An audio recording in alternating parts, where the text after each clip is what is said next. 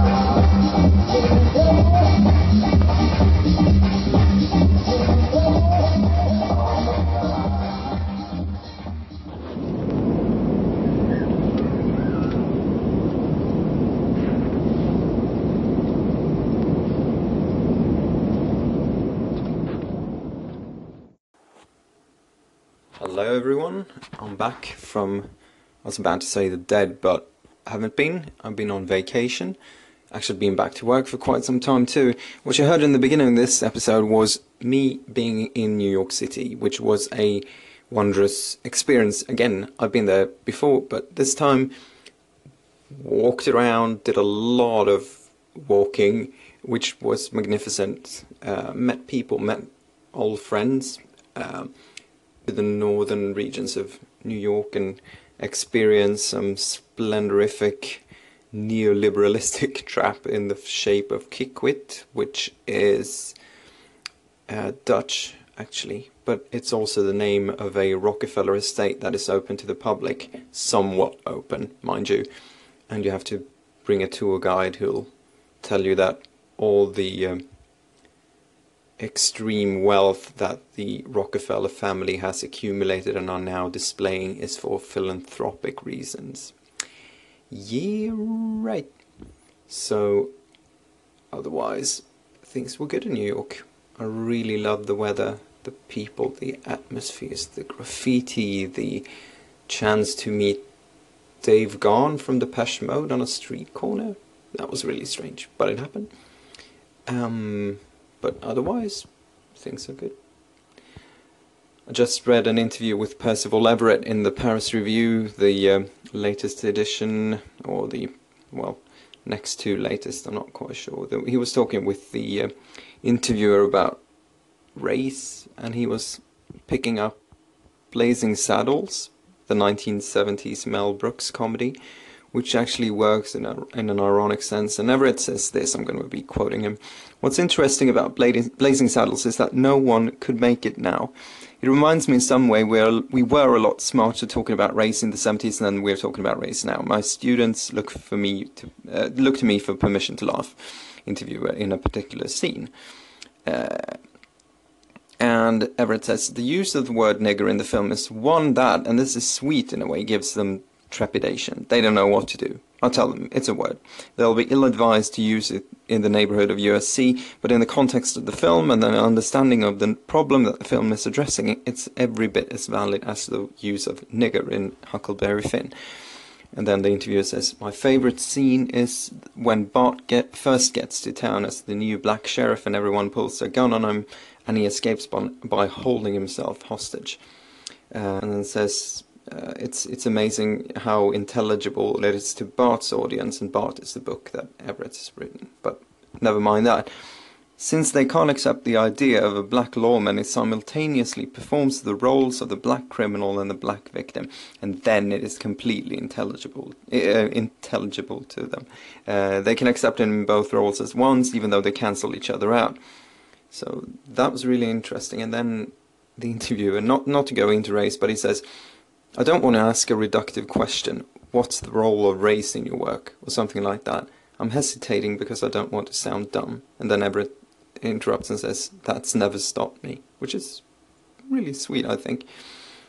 And the interviewer says, So I'm going to go ahead and risk it. And Everett says, there are two ways to approach the race thing. One is the unfortunate marginalization of American writers who happen to be black by calling them black writers, which tacitly acknowledges the existence of something else that would be mainstream, and so ghettoizes the work immediately. That is the unfortunate part.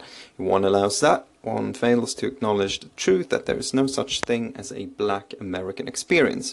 There are experiences of black Americans, and those experiences are as wide and varied as those of white Americans. If it were the case that one would go into the bookstore and see the white male American books section, there would be a problem with that. But even as I say it, you can see how idiotic that would be. That said, every novel has in it the people who experience the world that's depicted. Some of the characters will be white and some will be black, and that will inform not only what they experience, but how the reader experiences the novel. And that shouldn't have anything to do with any label placed on the book. I actually think that's quite lovely to read. Everett sounds like a very sane person. I'm going to read one of his books because of it. Lovely. I'm a member of a social book site that's called Goodreads. It's basic. I mean, I basically use it to review stuff I read, but first and foremost, I keep track of the books I have to read. I mean, that are in my book list in some sort of sense. Otherwise, it would all fail for me. It's electronic. I can reach it anywhere. Yada. Anyway, I've started now, finally, reading Alan Moore's Jerusalem. Alan Moore is this Neolithic, magnificent English writer who's been doing comics forever. And his magnum opus to me will probably, I'm guessing, always be V for Vendetta, turned into quite a not working very well version of a film with Natalie Portman and John Hurt, I think, and Hugo Weaving. But Jerusalem is a major piece of work. In counting the number of pages in my Kindle version of this book, it's 1,700 something pages long. So that means to read 1% of the book, it's what, 17 pages? And if I read 17 pages a day, that would take me 100 days to finish the entire book. Now, I know myself well enough to know I'm not going to read 17 pages every bleeding day, but it's quite interesting. It reads like Proust in the sense that it's weaving, it kind of flows. The language is so natural and it's actually such a great piece of work that I actually forget the pressure of reading such a monumentally long book, which often kind of hits me on the head. So in that sense, it's quite brilliant. I'm going to read some of the stuff from it. These are just stuff that I've highlighted in my Kindle, which means I get it automatically saved to a text file, blah blah. So, up on the left ahead, two hulking monoliths rose up. The tall Cray brother forms of Beaumont Court and Claremont Court, bird-soiled and lime-streaked headstones, slowly decomposing over the community that had been cleared to raise them. The book is set in Northampton, which is Alan Moore's hometown and where he lives and has lived for a very, very long time.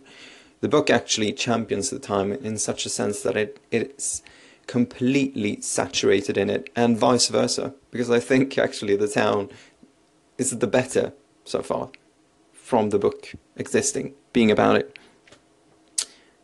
It's such a thing. He writes in such a special way. Here's another one. He peeled the cuticle of cellophane that held the packet's plastic wrap in place down to its quick, chucked off the wrapper's top and tugged the foil away that hid the tight-pressed and cork buzzbead ranks beneath, the crinkled see-through wrapping and unwanted silver paper crushed to an amalgam and shoved carelessly into Mick's trouser pocket. It's all very good. It's so strange. It's beyond.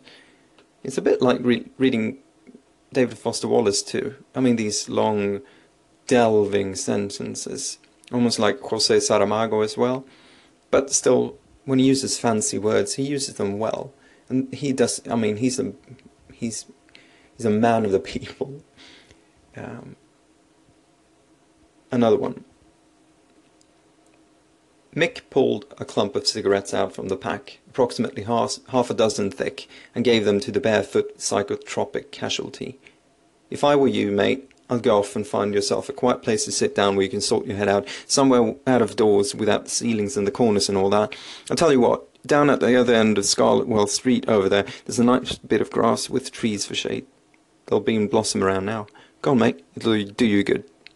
Incredulous with gratitude, the youngster stared adoringly at Mike, as if at something mythical he's never seen before, a sphinx or Pegasus. "Thanks, mate. Thanks. You're a good bloke. I'll do that. What you said, I'll do it. You're a good bloke. Thanks." And then another paragraph to finish. He'd gone a step or two before the awful stench of burning garbage made him flinch and snap his head back, scanning from the surrounding terracotta chimneys for a source and finding none. Alma had told him once that to smell burning was a symptom schizophrenics often suffered from, adding, "But then they probably set fire to things quite often, so it's bound to be a tricky judgment call."